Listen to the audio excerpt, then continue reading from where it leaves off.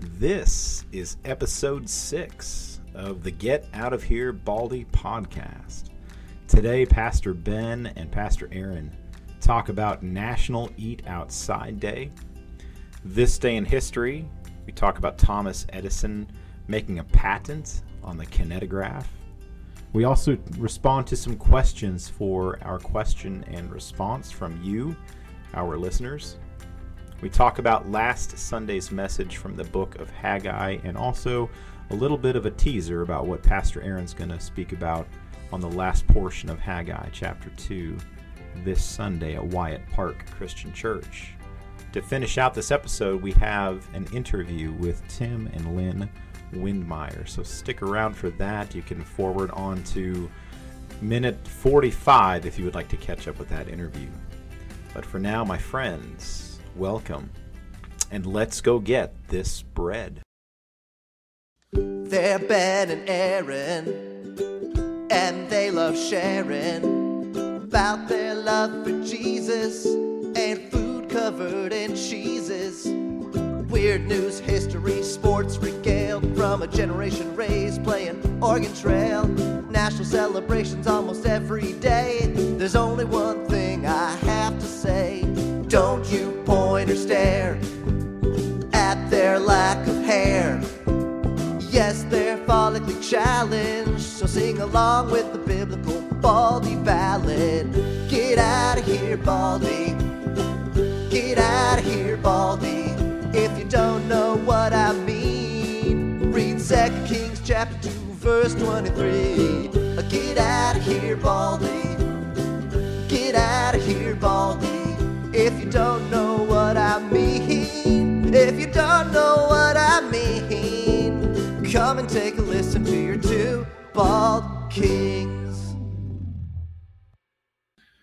The Baldies are back. We're back. What's up, everybody? It is.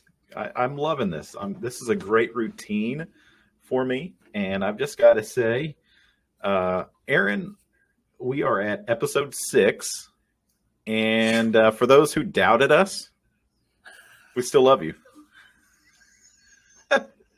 We still love you. It's cool. Anyone can doubt us anytime, so it's cool. Episode 6, August 31st, last day of August. Going into the first weekend of college football. The NFL is just around the corner. Pumpkin Spice has already been out. I've seen in the stores, they're in Hy-Vee at least, there's already a Halloween aisle that's set up. So this is the one time of year you get to be a K-State fan and not take a bunch of junk from KU fans. KU fans, that's right. But this year for K-State basketball, I feel like we're going to be able to take one at home in Manhattan. Now, I will never dream about regularly winning in Lawrence in basketball, but I think we can win at home this year. We'll see, but that's still yet to come. But and the other good news, and this goes back on our Baldy listeners out there. We've gone over 200 total plays. Man. Over 200 total plays. So we're averaging about 40 listens. We need to check the analytics and find out how many of those are my mom. How many is your mom? And my mom's been listening too. So I love you, Mom. Thank you for listening. Thanks, guys. Oh, she was telling me, she's like, I'm going to the gym and I got my Baldies queued in my podcast. I love it. That's so great. So we truly are grateful for everybody who has listened to us, whether one time, 2 times, maybe you are a veteran Baldy listener, and we just hope that, there's some of you are gluttons for punishment. That's there you go. And we trust that God is good to those who are. To all our masochists out there, thanks for listening. And also, you're welcome to everyone for you weren't expecting it, but that song. So enjoy it. Dude, we're legit now. It is. This is a serious podcast, and I'll tell you, the guy who wrote the song, his name is Austin Shower. Okay, anyways, I don't know if he wants me to put. all of that out there. Anyway, so he is. Thanks, Austin. Yeah, thanks, Austin. Appreciate you. So we are back after a brief pause that really no one noticed as you were listening. But so national celebrations. We are always mindful of what there is to celebrate. There's always something to celebrate. And today is National Eat Outside Day. National Eat Outside Day. And one of the reasons for this, one of the things that they talk about is food just tastes better when we eat it under the open sky. Do you agree with that? Yes, I actually do agree with that.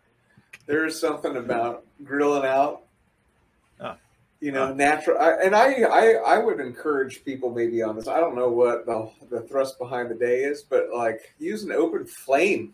Don't just take your food outside. Cook it outside. Yeah, that's good. I like that. So you're taking it an extra step. Don't just. I mean, if that's all you can do is just grab something to go and eat outside, do it. But if you can cook it outside, I think that's great. I think that's fair. And the other thing was, I just realized that's what al fresco dining is. When someone says al fresco dining, I've heard that before, but I didn't know it meant to eat outside.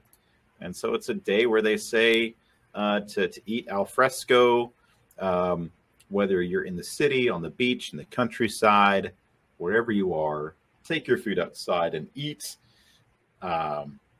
Eat outside Day encourages you to taste the sunshine or the moonlight while you are eating your meal. It's like a mini staycation where you get to recharge while eating a delicious feast outdoors. So, I don't know. Do you guys have a good spot at home for that?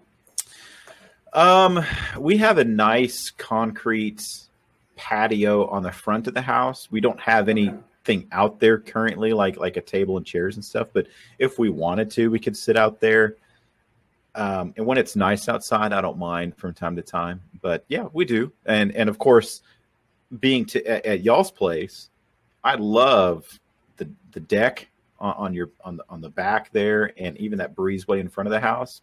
Y'all just have these supreme outside situation. We do got a sweet spot. I need to decide whether, because we just got a nice flat top grill. Yeah. And right now it's in our breezeway, which is kind of on the front side of the house, whereas the view and the deck out there for eating is on the back. Yeah. And I don't know. I might be nice to move that grill out back. I might have to think about that. Okay. Do you guys eat outside quite a bit there since you have that deck out there in the breezeway? We haven't eaten most of the time when people come over. That's when we've eaten outside, and so as a family, we haven't done it as much. Partially because it's been a little warm. I would imagine we're coming from Washington. We're still adjusting to the humidity. I understand. Yeah. But on those weeks that we've had nice weather, the early part of September was a blessing. But I would imagine come fall, we will be eating out there regularly. Yes. It's I love the fall here in the Midwest. It's beautiful and very inspiring to eat outside in that weather. All right. So then this day in history, there was a lot of things. One of the things was Jack Ripper killed his first person today. So back in 1888. Do we have a name of that victim? It probably is, but I don't know if it lists it. But I decided not to choose that one to talk about. That's this good. day in history. Because what's the lesson? Like, if you want to be remembered, murder people. Don't get murdered by people. Yeah, it's funny. His first murder, they're saying so. But I thought this was cool. Thomas Edison patents I want to say kinetograph. Am I saying that right? Yes. We'll say yes. Kinetograph, the first movie. You said it with confidence. Yeah, that's what you got to do, right? Well, that's right. So, the first movie camera, and the reason why I like that is because this Sunday there is a group of movie companies here in the cinema companies in the United States who have decided that this Sunday, September 3rd, is a nationwide get back to the movie theater kind of initiative. And they're going to be charging $3 for all movies that are showing. Now, I don't know if that includes the Hollywood theaters, which we have here in St. Joe, but some of the other bigger companies are basically doing this together. So I thought that was pretty cool. So when you think about inventions, you think about Thomas Edison as an inventor and what he did. What comes to mind when you think of that particular topic? Oh man, I mean, God, we're sitting here with light because of that. I don't know. Now I have to get in the history. That is he actually the guy? But that and the movie. I mean, this one might be even as we think about significance. Yeah. On kind of what was going to take place culturally. Obviously, everybody needs to see at night, so that was a big one. But when we think about how that's kind of just shaped values and things of that nature, this is maybe even bigger. I think so. Which is pretty cool, and I do think the capturing of moving images, how significant and neat that was. And it is fun watching those old films. And, because some of my kids, they'll actually be interested in it, but I think you can watch it and go, people used to watch this. But I think if you thought about, if you had, if you went from just still photographs or listening to, I don't even know when the radio broadcast would have been, or do they even have audio recordings? Probably not, because it seems like a lot of those were silent films. Yeah. So there's an interesting thought that the moving pictures came before the actual audio. That's kind of fascinating. I would not, if you had asked me, I would not have thought that. I know that was a big thing for Thomas Edison to do, and I think in his mind he realized how amazing of an invention it was. But as the years have gone on and technologies have built upon that, it just becomes more monumental with every new technology. And so, but before Thomas Edison, this is what I thought was pretty cool. Before Thomas Edison, this is from history.com, Edward Muybridge, Muybridge, I don't know. Just say it with confidence.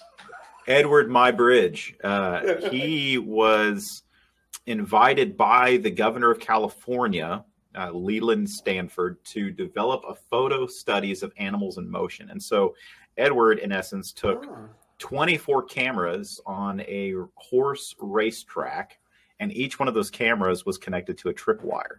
And so they had a horse run along this track where apparently it was impossible for it to not hit the tripwire. And so as the horse ran, it had 24 images of it running, and then they used that to basically put it into a projection showing the horse running. And so that was before Thomas Edison.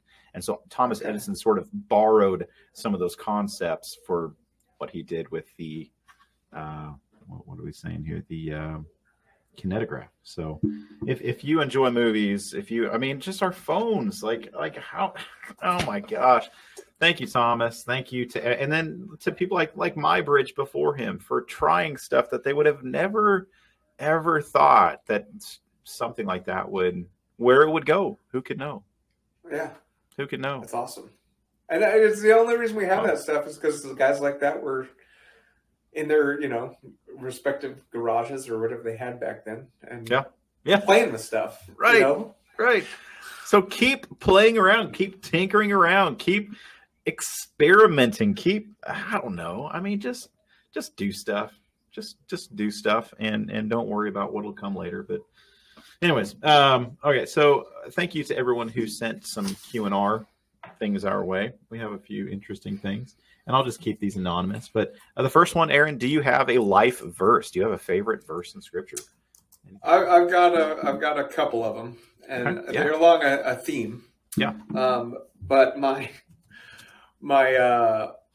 favorite verses in the Bible are Job 38, 1-3. And so if you're familiar with the book of Job, it's basically this guy's life has gone. He's been put through the ringer. And he has some so-called friends who show up to kind of tell him all of the things that he must have done wrong. for him to deserve all the losses and calamity that he's suffered. And as he wrestles through this, he's wrestling with the character and nature of God and all these different things. And by the end, he demands kind of an audience with God. And God decides to grant him that. And he shows up in the form of a storm. And this is his opening line to Job in this audience. Who is this that obscures my plans with words without knowledge? Brace yourself like a man, and I will question you, and you shall answer me. And then he basically takes Job on a virtual tour of the universe and looks at it from kind of the most minute details of the birthing habits of goats to like the grandest, like look at the stars and the weather patterns and all those things, as a way of exposing to Job, like, buddy, I love you, but you don't have the window or the perspective to be able to sit in judgment of how I'm running things. And for me, I kind of came from a anti-religious bent when I came to the faith. And I would often, I think, use different excuses as a way of not kind of yielding to the God of the Bible. And so these verses have kind of just, it's a reminder to me that I don't have, as a finite being, the perspective to be able to sit in judgment of an infinite God. And so those are my favorite. A related one is Romans, is it Romans 8? Romans 9. Where it talks about God as the potter and us as the clay, and the right that he gets to shape and mold and make us into vessels for honorable purpose, dishonorable purposes, because he's the one who's created us. And so for me, I was an arrogant individual who often sat in judgment of God. And so I needed the reminder that he's my creator, and I am not as smart as I think I am. So those are kind of my life verses. I like that. And so I used to hate those verses. And sure. as I've matured in the faith, I start to see the wisdom in them, for sure. Yeah. Thanks for sharing that. I love that. I think through the years, currently my favorite scripture is the Lord's Prayer, because it has just become so central to my everyday. I just think we find everything that we need in living in that prayer. And then I think the Sermon on the Mount, which we went through when I first came here to St. Joe, is just altogether, just to me, it's sort of the constitution of the kingdom of heaven, and gives us a direction. So I would have to go with those as my life verses, but definitely the Lord's Prayer, for sure. Do you have any unique phobias? Unique phobias? No. I mean, I don't know that they're unique. I mean, if they're not unique, we'll just go with, what phobias. I mean, I got a healthy fear of spiders. So I got a story that goes along with this one. Okay. So go for it. When we were in Florida, my wife and I, we bought a house down there, and as we moved in, there were some wolf spiders that she saw kind of crawling around. And she's like, I think we need to get an exterminator. I'm like, nah, we just need to live in it. We'll do a little spraying, and that'll take care of it, because I was cheap. And she's like, fine, or whatever. So one night I'm sitting at my office desk, and I see something out of the corner of my eye, I think, crawl across the floor. And so I kind of look out in the hall, and it had disappeared, and it had headed towards our bedroom. Well, it crawled into our bedroom, up into the master bathroom, up the door, into my towel.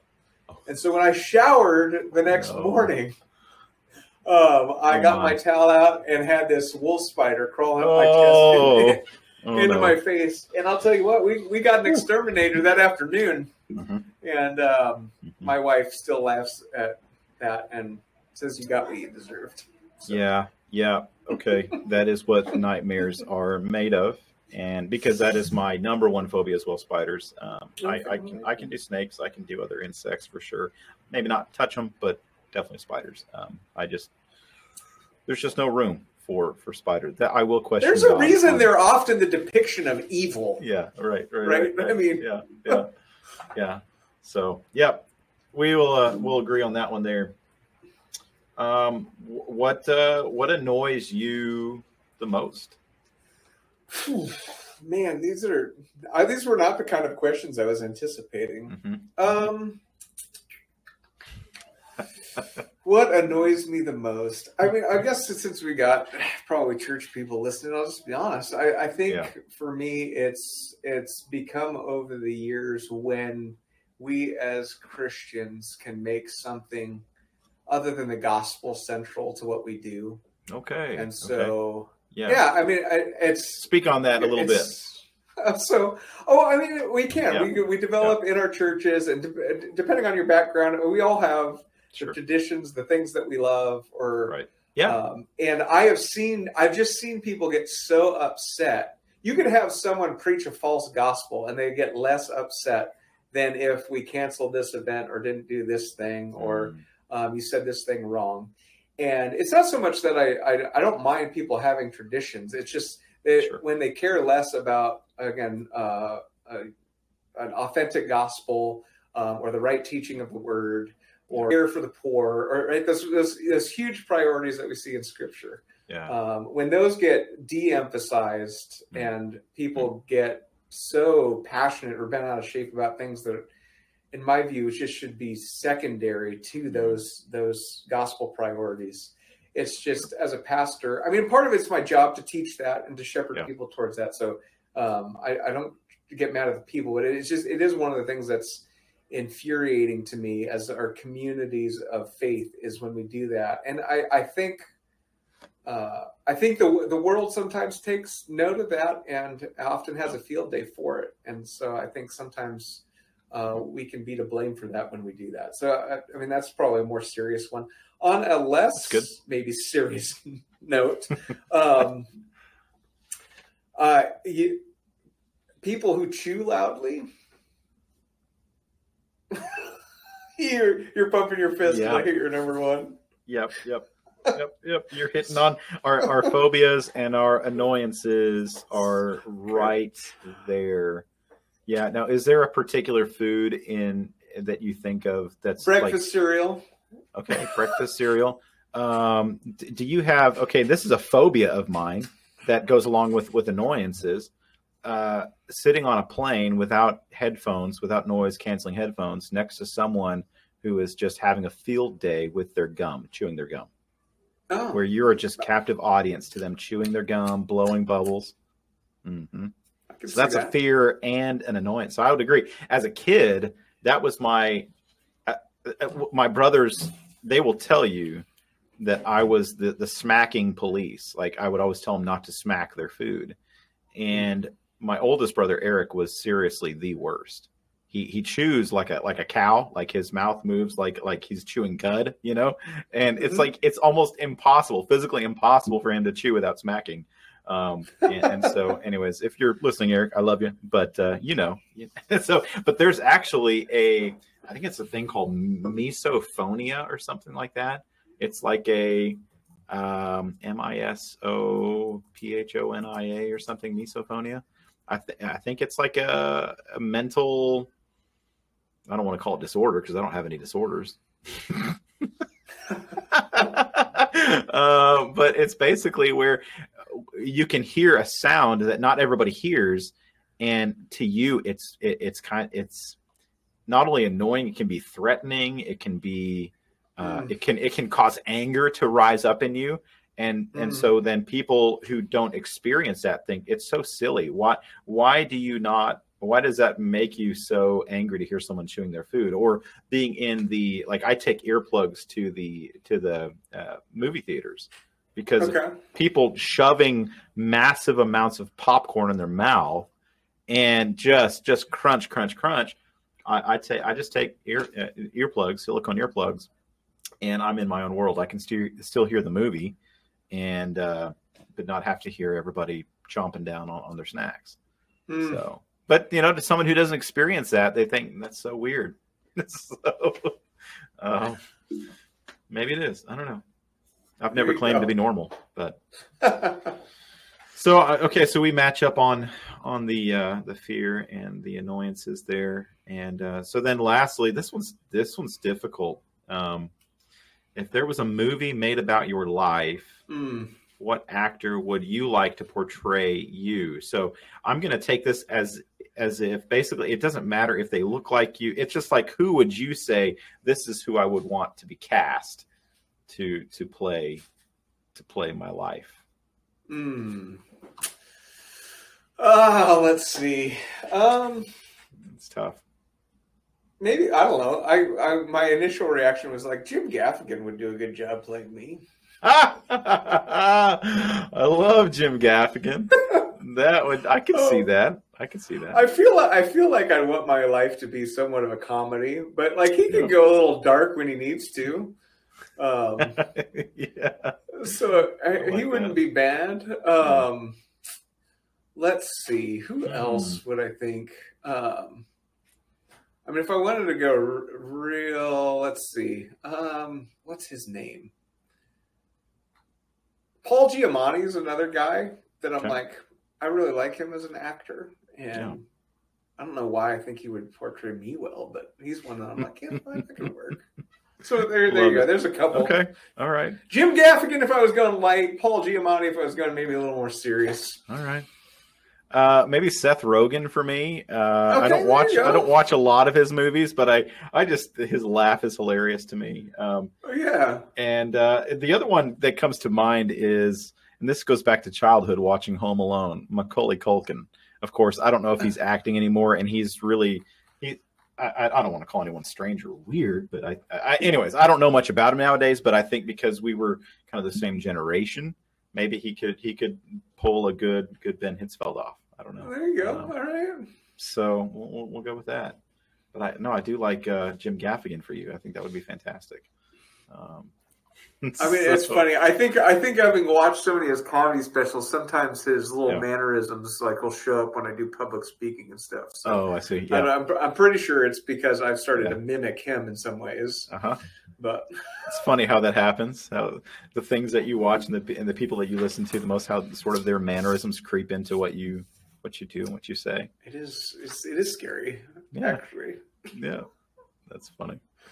All right, so on to kind of the last bit of this episode, talking about, as we have been doing sort of previous messages and then what we're looking forward to.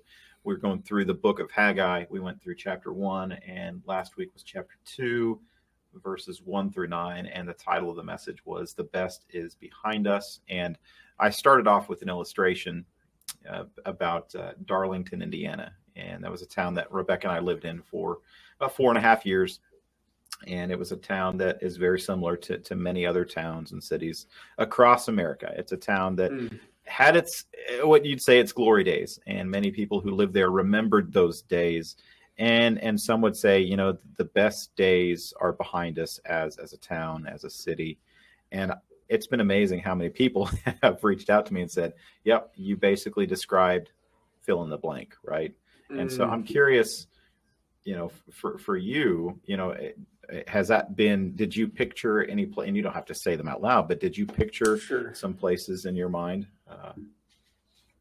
No, I mean, I think, again, going back to kind of my biggest annoyance is I really do feel like I see this less in the cities that I've lived in and more in the communities of faith I've been in. Just about how the church was, so awesome back in the day. And, I've often been in ministries that are going through transitional periods. And so whether it be in church attendance or the type of programming that they've done, I've often, every stop that I've been in was going through some sort of major transition. And so you see this kind of same sentiment in that, the church guy in its heyday, it was so wonderful. You did. So you were talking about the basically how churches sort of find that struggle as well, sort of like towns, to look back in their past and say the best is behind us. Sunday schools were full at one time.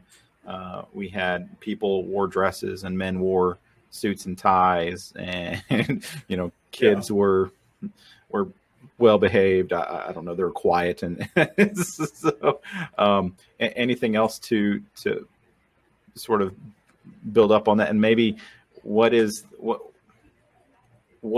something that you've done to help people realize that the best doesn't have to lie in our past? How have you been able to convince people? I mean, yeah, I think getting them to dream and remember that the Holy Spirit is active. So pointing them back towards the hope of Jesus's return. And so that, for the people in Haggai's day, it was, and we'll get to this kind of in this next message. He points them ultimately to the promise of a person who would come and set all things right, which that was Jesus. And in the same way, we're sitting kind of in a waiting game, awaiting Jesus's return. And so ultimately, that's been one of the things that I've utilized, is just pointing them back to Christ's return, going, one, it's not... God can do some cool things here in the present, but that's not actually where our ultimate hope lies anyway. It is looking forward to Jesus's return. So that's been one thing. But the other thing is reminding people that to make sure that they're not looking at the past through rose-colored glasses, which you kind of mentioned. It's, in the case of Haggai, we had talked a little bit about Ezekiel 8 last week. And, before people go into captivity, there's these books in the Bible like Ezekiel that kind of show what was going on in the temple that these people are lamenting. Yeah. And it's like you have all these idols, depictions of unclean animals, the bowing down to false gods. And so like Ezekiel 8 kind of gives you this like great little portrait of that. And so these people are like, oh, wasn't that temple so great? Well, yeah, Solomon's temple might have been beautiful, but one, he taxed the bejeebies out of you people to get it. And then you it caused the split of the kingdom, for that matter. Yes. And then it became this house of idols and like priests having sex with women outside of it. Like the number of heinous things that were done in it too. It might have looked pretty, but it was not that great. And so I think one of the other things I'm very careful about how I do this is reminding people that, again, and you mentioned this, it might have been great for you, but it wasn't necessarily great for everybody. And so where you can kind of point back and show, hey, maybe the Lord actually needed us to move beyond this, or maybe it was for a season and now it was great and we can move on and forward, but also showing them that where things maybe weren't as awesome as they should be, and say, you know what, maybe we can work towards making something great for everybody. I love that. Yeah, that's great.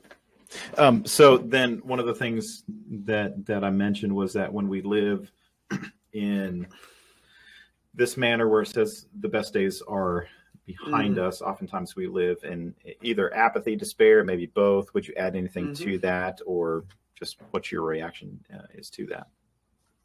I think those are two things that clearly happen. Is we start to, again, become so focused on the past that we're not any good in the present, kind of the apathy. And then, when we only see the bad in our own day, I think, like you said, despair is what happens. There's a study that I read called "The Kids These Days Effect," and it was this idea that not only we do this with towns or church communities or whatever, we do this with like whole generations of people, that we look at the kids running around and think that, oh my gosh, the world's going to go to hell in a handbasket, and these people are never going to amount to anything. Yeah. And they showed that one of the ways that people psychologically do this is they take the trait that's most important to them and that they see in their life as kind of one of their high values and something that they personally are good at. they apply it to their whole generation and then use that as kind of a contrast portrait for those around them. Yeah. And what that's not do, that'll lead you to despair. And what you're not noticing is looking in the mirror going, hey, you and your generation have your own faults. Sure. And these young ones, sure, they have their faults for certain, but they probably have a bunch of gifts that we could kind of appreciate and encourage, and maybe offset some of the holes that we dug.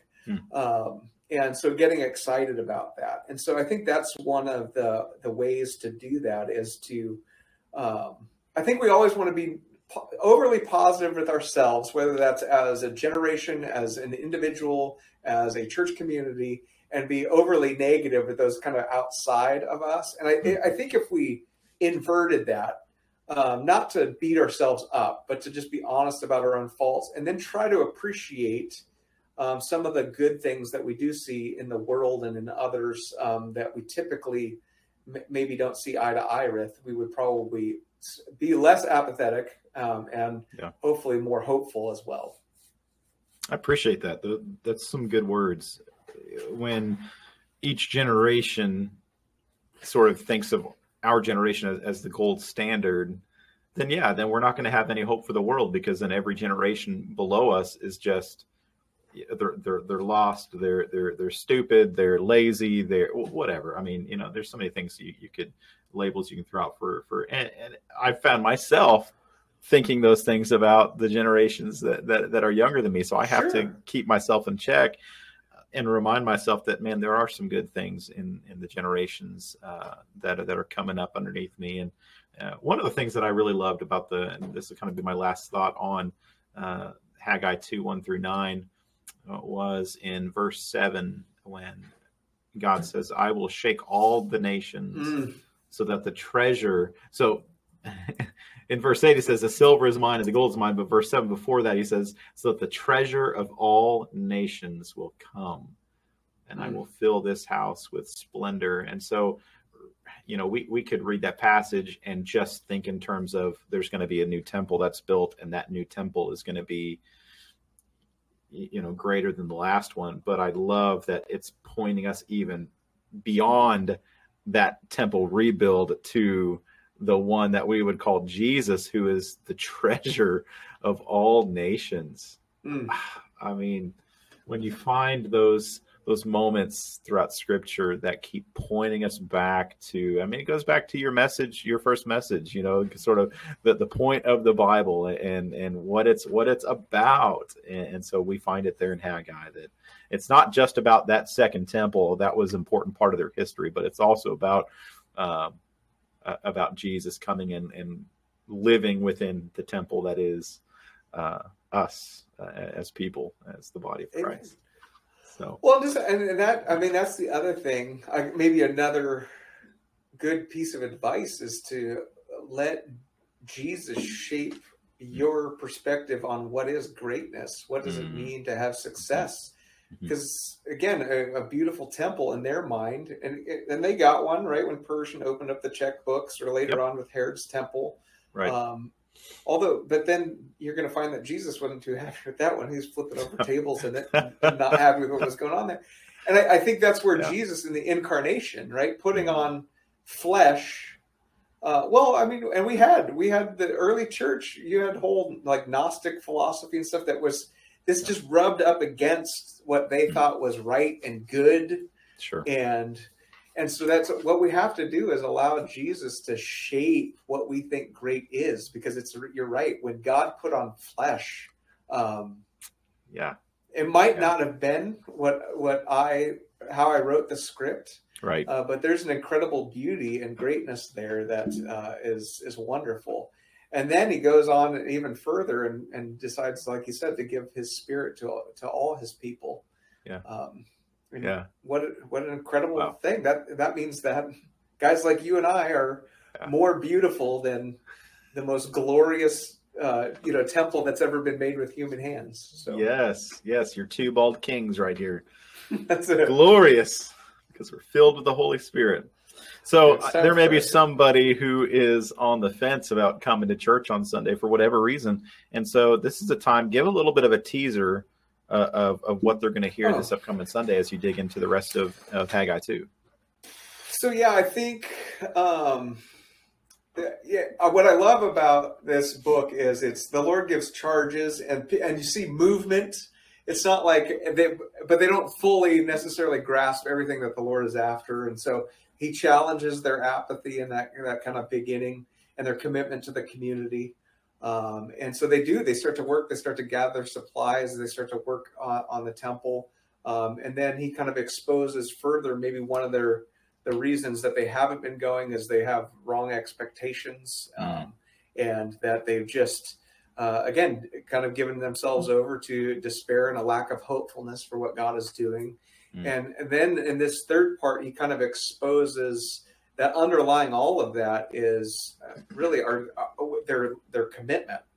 And so it does seem that they have probably sin in their life, and so things that they're unrepentant of. But also, just are they committed to the Lord and to the covenant partnership that He wants with these people? And so He really challenges their commitment to Him, and also their commitment to holiness, which seems to be underlying why they're not active in their effort. And so what I love about this is, it's not just their efforts or their behavior kind of that the Lord was after. He was after something deeper. He wants that relationship. He wants them to be committed to that covenant partnership that He's established with them.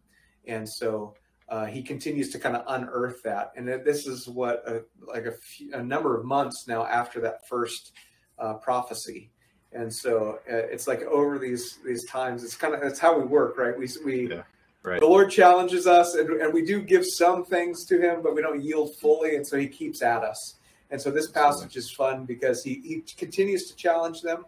But the 2/3 of this passage this week are actually going to be Him not asking anything of the people, but really giving them a promise, one, to bless them physically and to supply for them. But also there'll be some messianic hope there at the end. So that's kind of what we'll be looking at this week. That's awesome. I hope everyone has enjoyed going through the book of Haggai. We will do some more going through some Old Testament prophets as time goes on. Looking forward to, as we finish this up, we'll get into Titus in the New Testament. But would love to invite everyone to come and join us for worship at Wyatt Park Christian Church this upcoming Sunday. If you live in St. Joe, or maybe you're just traveling through, we are on 2623 Mitchell Avenue. And we have services at 9:15 and 10:45. And upcoming, a few things going on. We have our D6, Deuteronomy 6, Wednesday night activities. And this is something for all ages. We're going to start off with a Chick-fil-A dinner at 6 p.m. And then classes start at 6:30. And so Aaron's going to be with the high schoolers. I've got an adult class. Cindy's got an adult class. And then Tanya and her volunteers have things going on for kids of all ages and junior hires. So we're looking forward to getting going with that. So definitely make that a priority if you are around and free on Wednesday nights. And so we're going to wrap things up here. Next, what you're going to hear is an interview that Aaron and I got to do with Tim and Lynn Windmeyer. They are members of Wyatt Park Christian Church, but also they are residents of St. Joe, and they own and manage a flower farm called Home Place Fields. And so stick around, listen to that, and listen to every minute of it. There's so much good in that, and you're just going to be blessed by that conversation with the Windmeyers. So for the ending of episode 6, this is Ben signing out. I'm going to say grace and peace out. And beware of the bears, folks. Beware of the bears. We'll see you next week. In this interview, Ben and Aaron speak with Tim and Lynn Windmeyer, owners of Home Place Fields in St. Joseph, Missouri. Tim and Lynn talk about how they got started in the flower farm business and share some details about their upcoming second annual Flower Farm Day. So without further ado, here are the Windmeyers. All right, friends. Thank you for joining us again. This is episode 6, and we are coming at you with Tim and Lynn Windmeyer, who are members of Wyatt Park Christian Church. That's awesome. That's how we've gotten to know them. But they also have a business here in St. Joseph called Home Place Fields. And they are working towards an event coming up here on September 10th called Flower Farm Day. And we're going to talk about that in a little bit. But first, welcome Tim and Lynn. Thanks for joining us today. It's good to see you. Thanks for having us. Yeah, thank you. Absolutely. So let's just start off and tell us a little bit about yourselves, whatever you want to say about yourselves, and what brought you back here to St. Joseph, Missouri, because I know you have some history here going back a few years. So wherever you want to start off with that. You want to start? Sure. Okay. Gosh, that's open-ended. Yeah. So we'll be talking for the next 30 minutes. There you go. No, it's all you. We are Tim and Lynn Windmeyer. We've been married for almost 16 years now. We have been back in the St. Joseph area for almost 7 years now. Prior to this, immediately prior to living in St. Joseph, we were in Boone, North Carolina, serving with the ministry there. And that ministry called Samaritan's Purse that I still continue to work with, we served with them in East Africa. Lynn was actually serving with another ministry while we were living in East Africa. And then we moved to the headquarters there in North Carolina and served there for a number of years before kind of feeling the pull and the call back to the home place, hence Home Place Fields, which is my family's farm. I grew up just north of where we're currently sitting, but my family called and said, hey, there's an opportunity to farm at Home Place, which is my family's kind of ancestral migration location from when they came from Europe. This is where they settled. And so the farm has been in the family since 1868 when it was established. And so we got the opportunity to move into the home place, the house, and work on the farm that my ancestors started when they came from Europe. So that is kind of what drew us back. We really felt a strong pull from the Lord, releasing us from North Carolina and saying, hey, go back and really dig deeply and plant some roots in Home Place, at the Home Place. And so that's what we've done. What would you add? I love.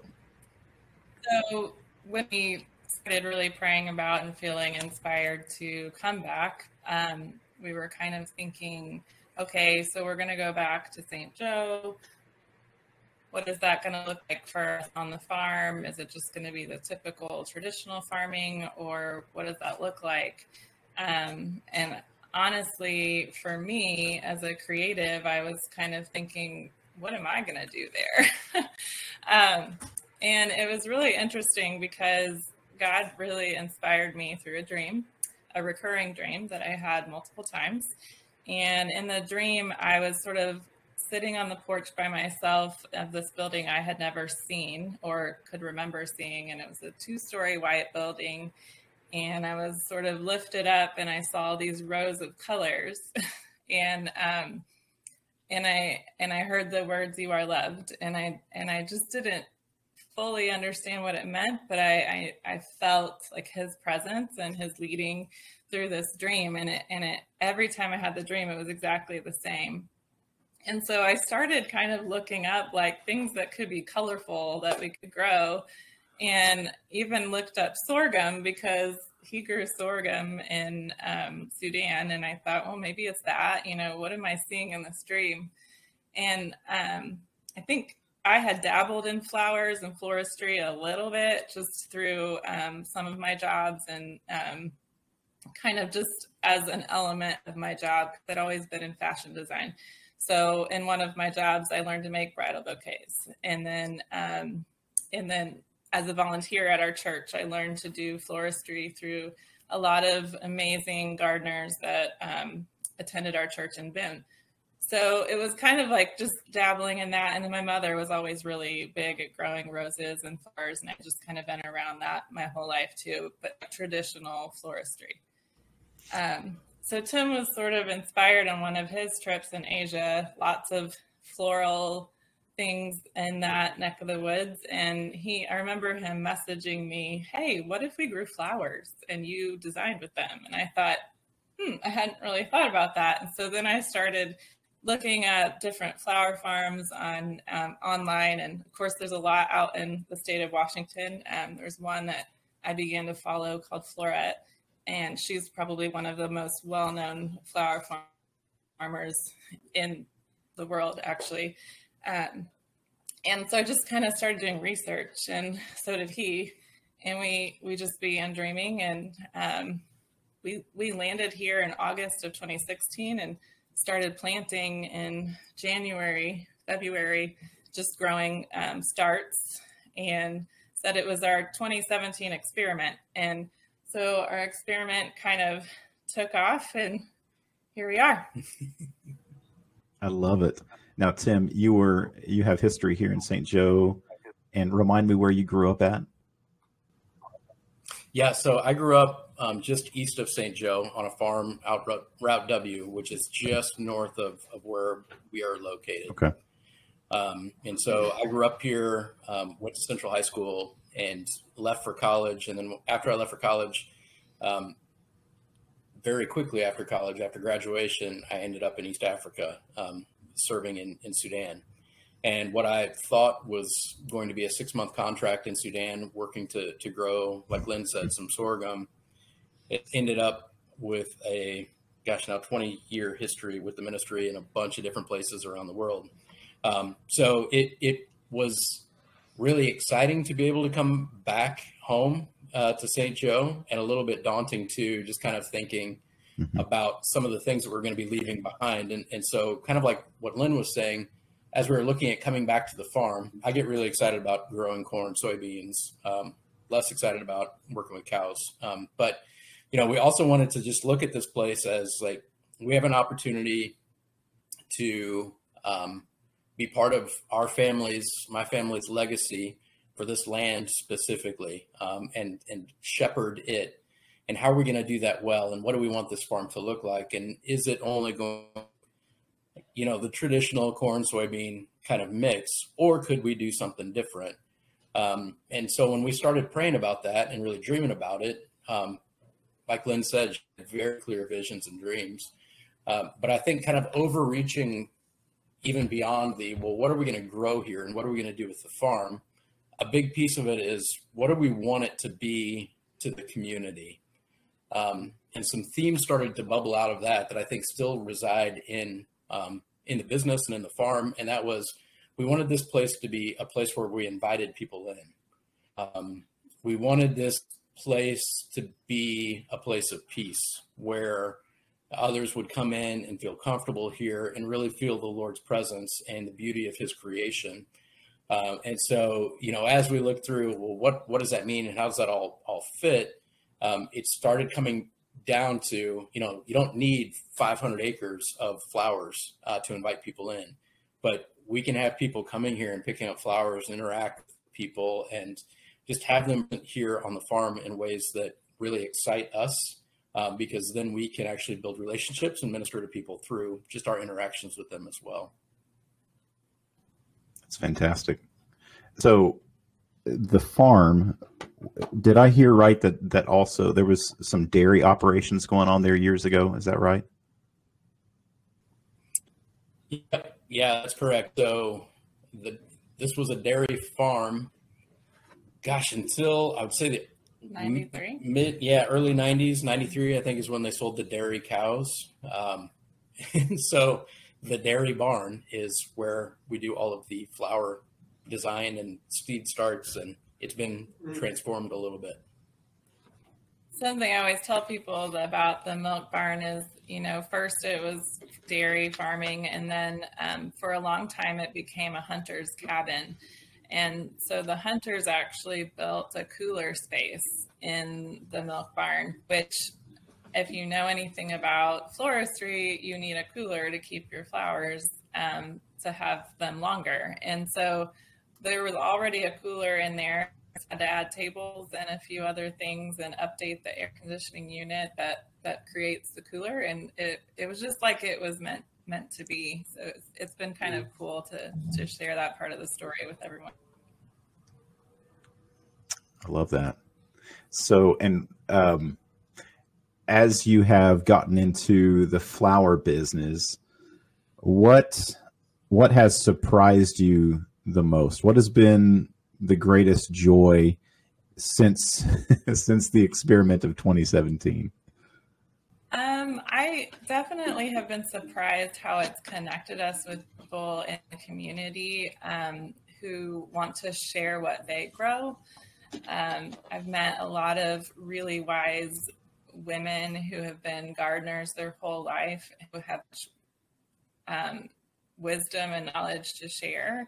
And I've learned a lot from them, and I probably never would have met them otherwise or really had much in common with them or to talk to them about. And so those relationships have been really sweet and a nice surprise. And also just with the customers, their connections to the farm are not always about the flowers. It's just the flowers that bring them here. And so even, for example, there's one little family that comes and they're a subscriber. We have these subscriptions that you can do for 6 weeks or 12 weeks. And they've been a subscriber for probably 2 or 3 years now. And they have a little girl who every time her mom would come, she would get her out of the car. And I thought, it's so funny that she gets her out of the car because it's just a quick jump out to grab the flowers and get back in. But it's because the little girl wants to come and play with our cats and our dog. And she told me that the little girl prays for all the animals in her life every night. And she has to pray for Gus. And so Gus is our dog. Anyone who's been here has met Gus. And this sweet little girl prays for Gus every night. And it's just like those connections have been not anything I would have expected. So that's been a really fun part of the whole business. I'd say for me, there's probably two things, Ben. The first would be Lynn and I have always worked really hard next to each other and supported and encouraged each other in what we were doing, but never actually worked with each other on something. And so the business and the flowers is the first opportunity that we've really had to try to figure out how to do this working together. So that's been fun and challenging and fun to figure out how to do all of that. And then the second I would say that's been really fun for me to see over the years is since I've known Lynn, she's been maybe the most creative person I've ever met. Starting from fashion design to interior design to she's like the brain really, really strong in her. And growing flowers, I used to joke and say that all I'm doing is growing shapes and colors, and then they would die in the field completely if it wasn't for Lynn, who was coming and putting them together and arranging them in ways that people find cool and unique and different. And so seeing that design in a different format with her, I can't, I mean, we've had people come and just say like, oh, we saw your flowers at this event or that wedding, and we knew they were yours because of how they were designed and how they were put together. So it's just been fun to see her creativity come alive in the flowers. And not only me see it, but other people see it and acknowledge like, hey, that's Lynn's work, and that's her design stuff that she's doing. So that's been fun for me. Aaron, do you have any follow-ups to that before we get into the event coming up? Well, maybe just, I mean, it started to poke through there at the end there, Tim, just as you guys are working the land and again, putting these things together, like how does the Lord open your eyes to just more of who he is, his creativity through that process? Maybe you guys can just talk about that for a little bit. It's really amazing just to be out there, especially either early in the morning or at sunset. I don't know. There's just a peacefulness about that time. And the lighting of the way the flowers look at that time is really, I think, just their most beautiful that they can be. And it's just, it's hard not to be in awe of him as a creator, and what you look at, just the intricacies of each flower, and there's so many, and all the colors and the ruffles and the stripes and the specks, and like there's just so much in each one. And to think that he created that for us to enjoy, it's hard not to be in awe of him. And even like the insects that are involved, and just how it all works together is really incredible. And that's definitely something I didn't expect to come from all of this, is just that closeness to him in those moments of, hey, look at this, I made this for you, and then I get to share it with somebody else is really special. The other thing I think about a lot is we joke about loaves and fishes around here because if we have a big event and I need a lot of something, it's really easy to get fearful that I won't have enough. And so we're always throwing that around. In fact, I have an event on the Friday before our big event on Saturday that got me a little nervous. And I keep saying, okay, loaves and fishes, God will provide. It will all come together. We will have everything we need. And it always does. He always just works all out. So that's fantastic. Yeah. So I would just add maybe, I think we've all come from the dirt, and to the dirt will return. And we've just got placed halfway in it a little bit earlier than what others maybe do. So yeah, like Lynn was saying, being out there and working in the flowers, weeding is not my favorite thing to do, but it is a pretty incredible time to just be in creation with your hands in the dirt, seeing the symmetry and the design and the intricacies of creation. It is great meditation time, and really just, I find it really good think time for me when my hands are moving in a very menial task like pulling weeds, and it just focuses my heart quite a bit while I'm doing those activities. And so it's not a huge area kind of physical space wise that we're growing flowers in, but there's a lot of things happening in there if you slow down enough to engage them.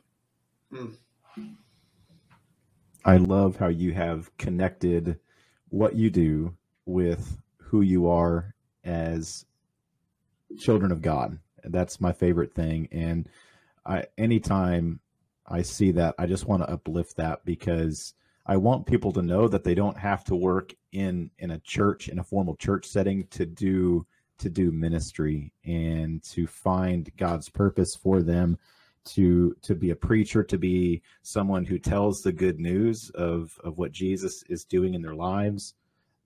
It just comes through the way that we work. And so I appreciate that about you both.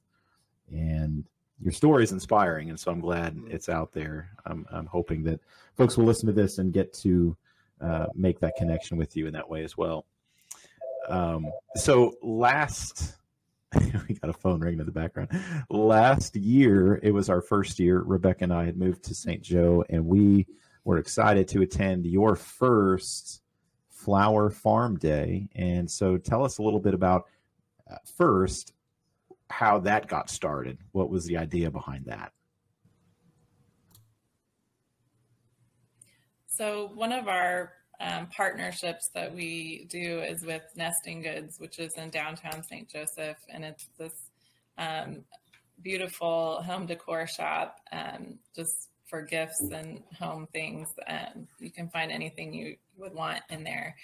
But we've had a partnership with them for the entire time we've been going, basically. And through that time, Chris, the owner, and I always talk about, people will ask, well, where is the farm? Can I visit the farm? And all these questions. And she said, hey, what if we had like a big event where we invited everybody to the farm and we did it together, and I could bring some stuff out. And it just kind of started snowballing from there. Because for us, we said we really wanted to share the farm with others. So it fit right in line with what we're trying to do. And so she and I just ran with it last year, and it surprised us how it went. We weren't expecting that kind of turnout, and we were very pleased. So we're excited to see how this year goes, and see what God does with it this year. Yeah. So what was the turnout last year? So we had a counter, and he said he stopped counting after 350. And so he was estimating 50. And looking at the event pages and stuff, we're kind of expecting double this year. So we've sort of doubled down on everything. We've got 2 food vendors this year instead of 1, plus the snow cone people. And then Alchemy Nesting Goods kind of partner company downtown, which is a tea shop, will also be here with baked goods. So we'll have a lot more food items, and then we'll have the henna like we did last year, and the corn pit, and then we're also going to have face painting for the kiddos, or the big people if they want. And then we'll have the build your own bouquet, but we also have 2 bands instead of 1. So I'm really excited about the 2 different bands that we have come in, and just a lot more of the same, but also adding on some fun new different things this year. Yeah, and I would say we learned a lot last year just in the startup process. And for me, Lynn used the word snowball. The whole event last year when we were starting it was, hey, great, yeah, let's invite some people to the farm and open up the farm for a day. And wouldn't it be great to add? And wouldn't it be great to add? And wouldn't it be great to add? And so all of a sudden we had multiple different vendors with different kinds of things that they create, from handmade cards to honey to, there was just a wide variety of vendors that were here and set up, and then music got added. So the live music was a great addition. And then the food trucks came, and gosh, last year, by the time I got to a food truck by mid-afternoon, he had like some hot dog buns and a little bit of pulled pork left. And that was it. And so it just became a great time to share this place. And it felt part like we're having a giant party with all of our friends and families and customers, and partially a great event just to have people present on the farm here. So like Lynn said, a little bit crazy. We definitely need the loaves and fishes to show up for everything for this year, but we're excited to do it again and see just how many people will show up, and we're praying for a great, fun, safe day where people can enjoy this place. So when you were planning that first year, in your mind, did you have a number like, if we have this many, it would be awesome, like for showing up? Yeah, I don't remember what was in mind, but I remember a customer coming who knows our family well. And I talked to her after the fact, and she was telling me that she told her friend on the way here, if they have 50 people, I'll be so happy for them. And then she pulled up, and there was like this huge line of cars, and she was bowled over. So I think I kind of went into it with similar expectations, but when she said that to me, it kind of made me laugh, because that is something too that we've found with this whole starting the business and doing something sort of different. Your families and friends get nervous for you. And they're like, we really hope this works for them. It's a leap of faith every time I think we try something new. That's awesome. I love that. I mean, that's just how God works, isn't it? We take our small things, we take our loaves and fishes. That's my goodness. Y'all should preach a sermon on that sometime. Let you weave that into something. I love that. So you mentioned there's going to be some changes, going to be some more food trucks there. I'll say this: last year, who was the primary food truck out there? Bubba's Barbecue, which we tried to have them back again, but they're no longer a food truck. They sold their truck. So this year we have Vogel's Burgers and More, and then also Adrian is coming. He's a taco guy, and he doesn't have a truck, but he has a tent, and Foley's Sweet Treats, which is like shaved ice and frozen lemonade. That sounds great. I know Bubba's last year, we loved their pork nachos. Mm-hmm. It was incredible. So I was able to grab those right before they ran out. So that's fantastic. I think we learned last year we need to have a schedule for all of my people who are making bouquets, and so we can stop and actually eat food before it's all gone. Absolutely. Are there any other changes that you think would be necessary to kind of put out there for anyone who's listening who maybe came last year? Any heads up for what to expect coming out there? Well, we did change. We're changing the parking a little bit. So just when they're coming in, to watch out for the new driveway that'll kind of take them into the hayfield. We'll have people directing traffic, of course, but that's a new thing that will hopefully streamline people's entry and exit a little bit. Hopefully they won't have to walk quite as far. And just some of our vendors are cash only, so remembering to bring cash. We do have, most people have their Square and stuff, but that is something to remember too. That's one of the things that we learned the first year was our major bottleneck was where we were putting cars and people walking up and down the road to try to get here. So, I mean, it worked. We had a couple of gators or mules, kind of little ATV things, ferrying people back and forth. But we had people walking a long ways to get here. So we've corrected that this year. So we'll have closer parking. We've got more stuff happening in the shade than we did last year. Yes, shade. But yeah, a lot of it is more of the same as last year, just a little bit more. And last year it was quite a bit earlier, right? I mean, it was kind of like the second or third week of August or something.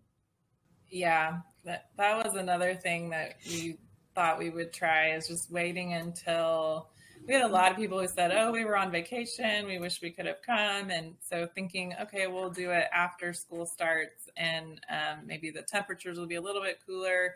Hopefully our dahlias will be a little bit further along, which another blessing in disguise. Everything has been late this year. So I'm really glad that we pushed it to September, because we've got the zinnias and dahlias are going crazy, and we have more planted than we did last year during the event. I also would just tell people, if you do want flowers, come early because we did run out last year, but we're trying really hard to supply even from other local flower farms, bringing some stuff in to try and support them, but also just provide flowers for everybody who's wanting them that day.